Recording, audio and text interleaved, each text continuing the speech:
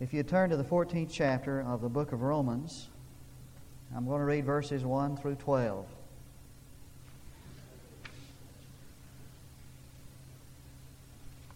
I'm going to read the first 12 verses, and then we'll come back and look at them in a minute. Be sure and get this is maybe so practical and helpful that you'll find what you need tonight. Now, accept the one who is weak in faith, but not for the purpose of passing judgment on his opinions. One man has faith that he may eat all things, but he who is weak eats vegetables only. He's a vegetarian. Let not him who eats regard with contempt him who does not eat, and let not him who does not eat judge him who eats, for God has accepted him. Who are you to judge the servant of another? To his own master he stands or falls, and stand he will, for the Lord is able to make him stand. One man regards one day above another, another regards each day alike. Let each man be fully convinced in his own mind. He who observes the day observes it for the Lord, and he who eats does so for the Lord. For he gives thanks to God, and he who eats not for the Lord, he does not eat, and gives thanks to God. For not one of us lives for himself, and not one dies for himself. For if we live for the Lord, or if we die for the Lord. Therefore, whether we live or die, we are the Lord's. For to this end Christ died and lived again. This is why he died and lived again. That he might be Lord both of the dead and of the living. But you, why do you judge your brother? Or you again, why do you regard your brother with contempt? For we all shall stand before the judgment seat of God, the Bema. For it is written, As I live, says the Lord, every knee shall bow to me, and every tongue shall give praise to God. So then each one of us shall give account of himself to God. Now the taboos in Paul's day, that is the no-nos, we might say, that young people would say in Paul's day, the taboos were not dancing and playing cards and playing poker, chewing tobacco, going with girls that do. These were not the questionable issues that divided Century I churches. The issues that divided Century I churches were these: eating and keeping Saturday sacred. Those were the taboos, believe it or not. Now, wherever you have somebody who practices religion, you're going to have taboos. List of no-nos, so to speak. And wherever taboos are practiced, people of another generation or another section of the country think they're weird. You ever notice that? For example, in the Deep South, it's not right to have mixed bathing.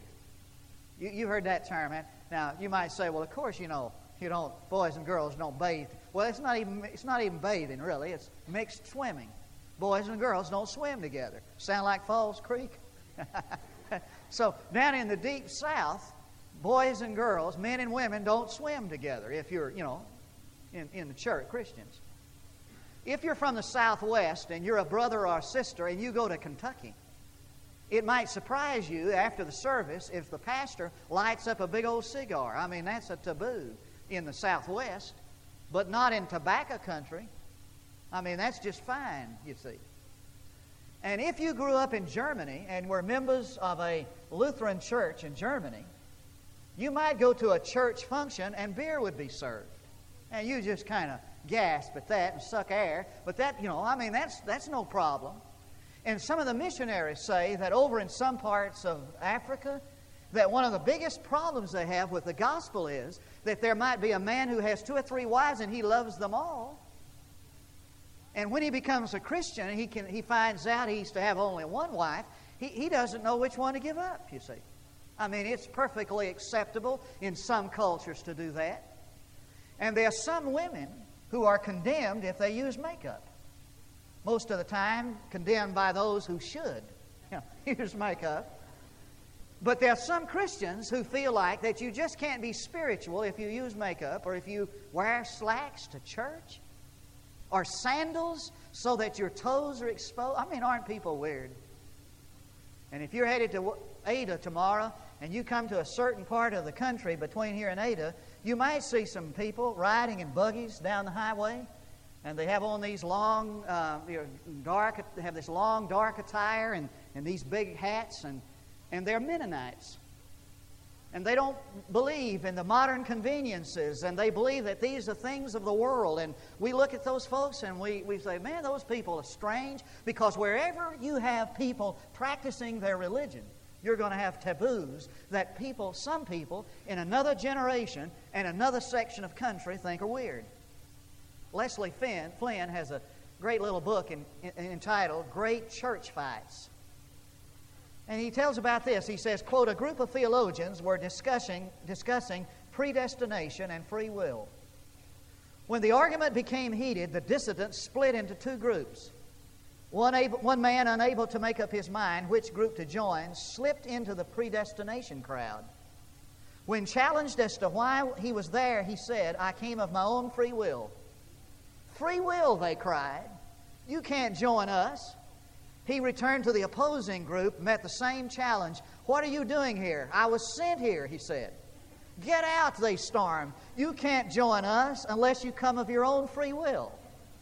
I suppose that the fact can go on and on. I have a feeling that if Jesus Christ came to a large group of people, the only people in the group who would feel uncomfortable with His presence would be the religious folks.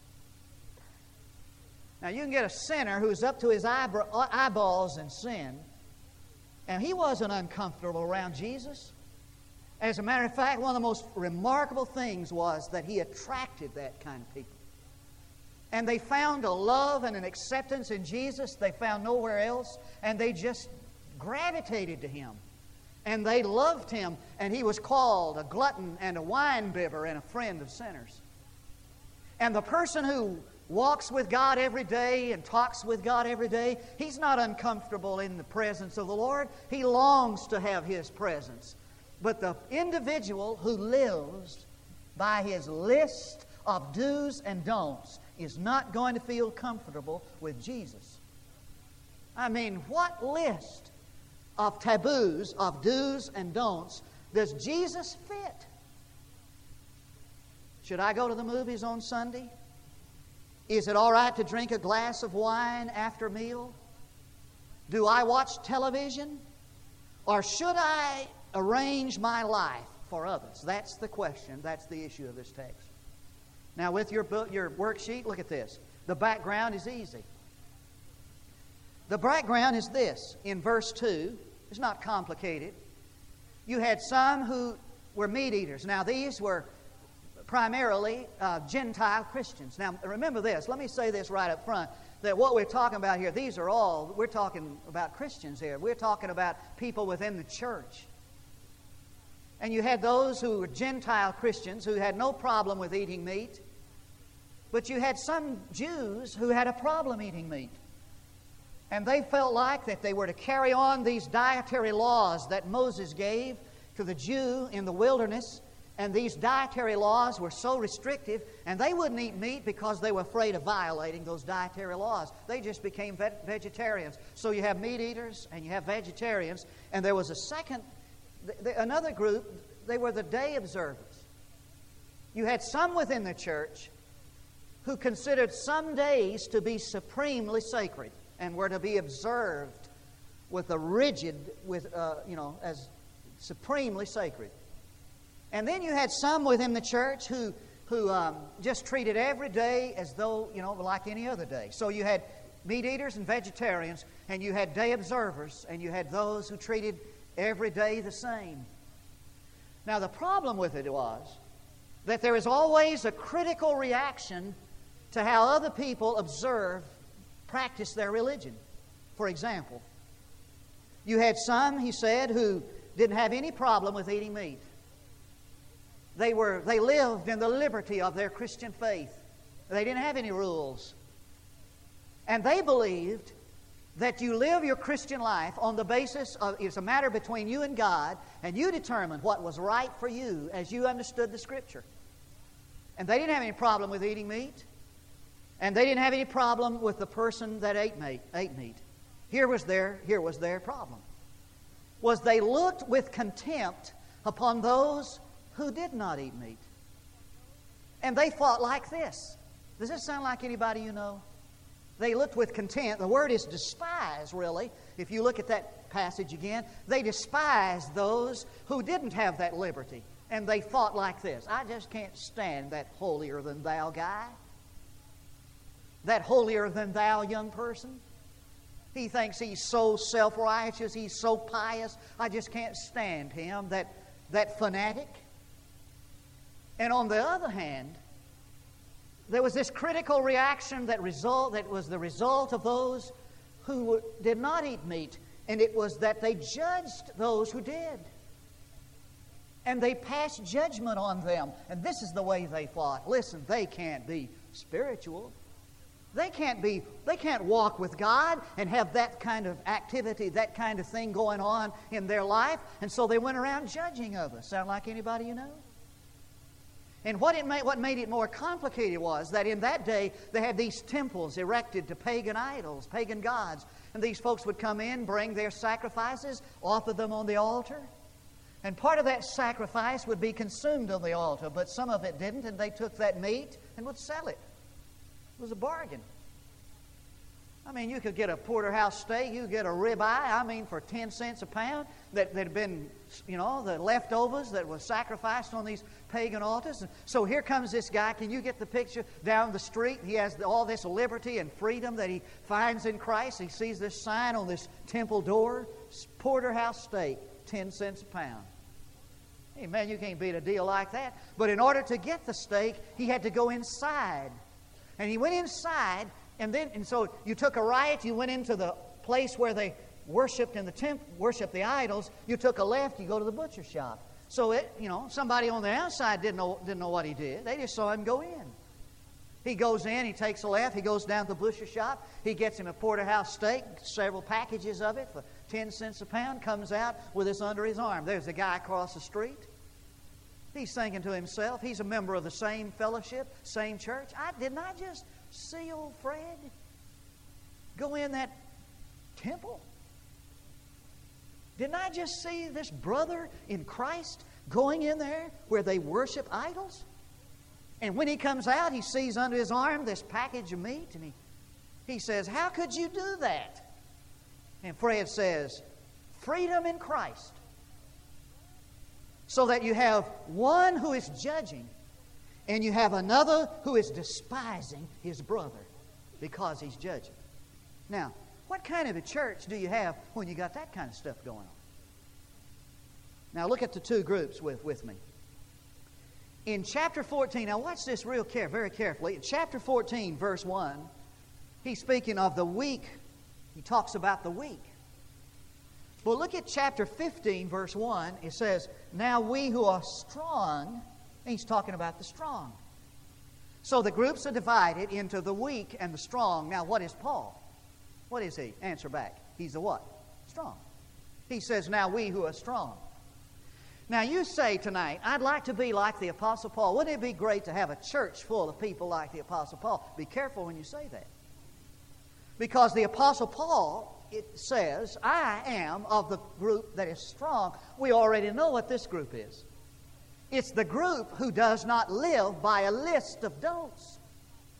It's the people who have a liberty to live their Christian life out on the basis of what they understand God would have them to live, how God would have them to live. Now, what you've got when you've got a church full of Apostle Pauls is a group of people who live on the basis of liberty, who don't go around judging other people because they don't live like we do. See what I'm saying?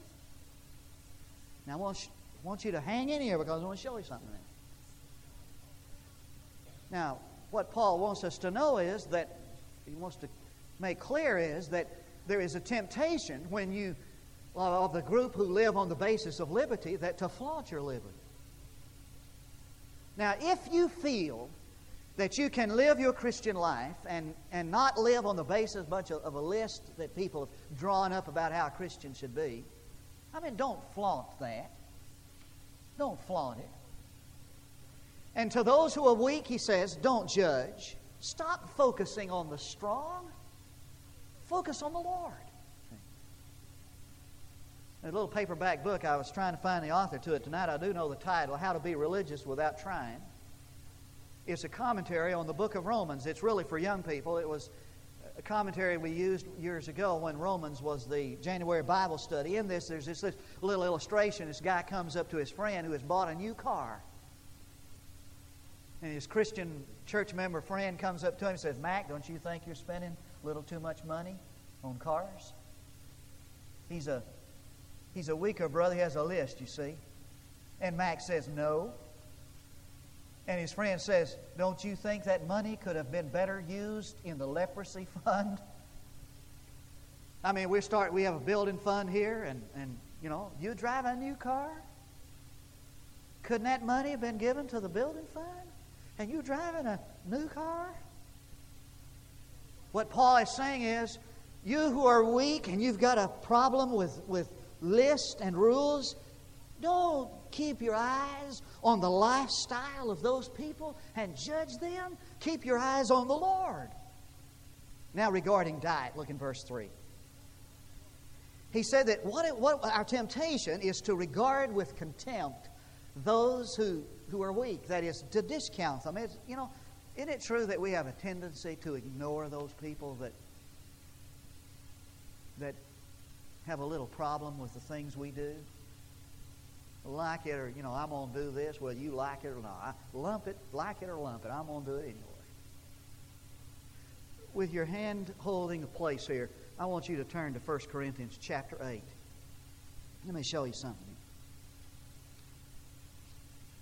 Chapter 8, just the next verse, next book over, 1 Corinthians chapter 8. Look.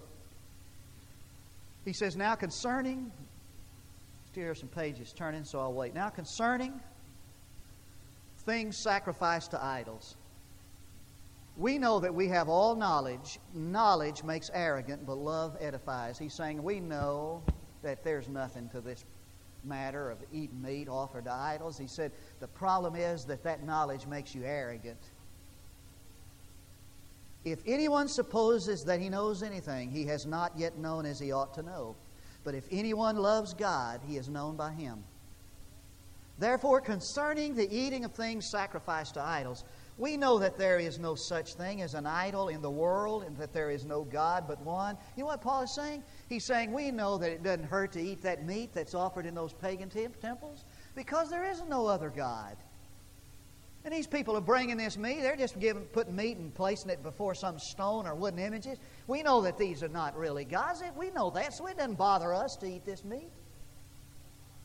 For even if there were so-called gods, whether in heaven or on earth, as indeed there are many gods and many lords, little g, yet for us there is but one God, the Father, from whom are all things, and we exist for Him, and one Lord Jesus Christ, by whom are all things, and we exist through Him. However, not all men have this knowledge, but some, being accustomed to the idol until now, eat food as if it were sacrificed to an idol, their conscience being defiled. What's this? Look at here. But food will not commend us to God. Neither the worse if we do not eat, nor the better if we do. You know what he's saying? He's saying you're not going to gain any points with God if you eat that meat or if you don't eat it. That's not going to gain you any points with God. Watch this. You can have a list as long as your arm of the things you don't do. That's not going to gain you any favor with God whatsoever. And if you do all of these things that other people are worried about, that doesn't gain you any points either. And it doesn't make you any less. But he says, but take care lest this liberty, look at this, lest this liberty of yours somehow become a stumbling block to the weak. For if someone sees you who have knowledge, dining in an idol's temple, will not his conscience, if he is weak, be strengthened to eat things sacrificed to idols? This is what he's saying. He's saying, now watch very carefully that you don't flaunt your liberty, and remember that you have a responsibility to those around you not to cause them to stumble. There's a thin line in there. Now let's go back to Romans 14. Let's get this thing done right away. We look at verses 5 and 6. He talks about days. Now, how many of you were raised in families that just kept Sunday just sacred? I mean, you couldn't hardly breathe. No fun on Sunday. No way. Don't work on Sunday. No kind of work. Don't shop on Sunday. I remember the first time I went to the grocery store on Sunday, I was scared to death. I was afraid God would strike me dead. Don't shop on Sunday. Don't eat in restaurants where people have to work, to feed, people on Sunday. Don't do that. One of the bitterest, most vitriolic letters I've ever received. I got right up here on my desk back here in this office one Sunday afternoon. And a guy wrote this letter to me, unsigned, just ripping me because he saw me eating in a restaurant after church on Sunday. Now, some of you grew up in that kind of a thing, didn't you? Man, don't go on, don't do anything on Sunday. Sundays are for naps. The older I get, the better I like that. Sundays are for napping. Nothing else. You take a nap on Sunday. Now, why do you feel that way? Let me tell you, there are 3 reasons. Now, watch this carefully. Parental influence. It's the way your parents taught you. Secondly, you fit into the group called the weaker brethren because you were saved out of a painful past. Now, let me explain what I'm saying there. Persons who come out of a past of alcoholism, they despise alcohol in every way, some of them do. And to see a Christian drink a glass of wine, they just can't stand the idea of it. And sometimes we're like we are because of a conviction God has given you. Now listen to me. If God has given you a conviction about what you are supposed to do and not supposed to do, I'll defend you to the death of your right to live that way. But I'll fight you if you try to impose that on me without scriptural support. I have a problem with people who say, I have a message from God that this is the way everybody ought to live. And there's no scriptural support for that. If God has given you that, then you need to live like that, and I'll defend you in that till I die. But don't impose that on me. Now, for some people, to have a television is terrible. That's fine. If that's a God-given conviction, take that boob tube and throw it as far as you can throw it. But don't impose that conviction on me without scriptural support. You understand what I'm saying? Now, this is what we're talking about here. Now, there are 3 principles. One is found in verse 7. Here's the principle. Just write this down. We'll get out of here. All members of the body of Christ are interrelated. We're linked together, whether we like it or not. I read somewhere the ancient Gauls, when they went into battle, they tied themselves together so that they died together, they lived together. Whether we like it or not, listen to me, when you come into the fellowship of a church, you link yourself. You are interrelated to everybody in this church. Don't you dare forget that. It does matter how you live, how you act. It affects those around you. It does matter if you judge. It means that we are all to involve ourselves, to entangle ourselves with each other's welfare, and to do so with the aid of the Holy Spirit, like mountain climbers who lash themselves together for the mutual assistance, assuring that they are together in success or failure.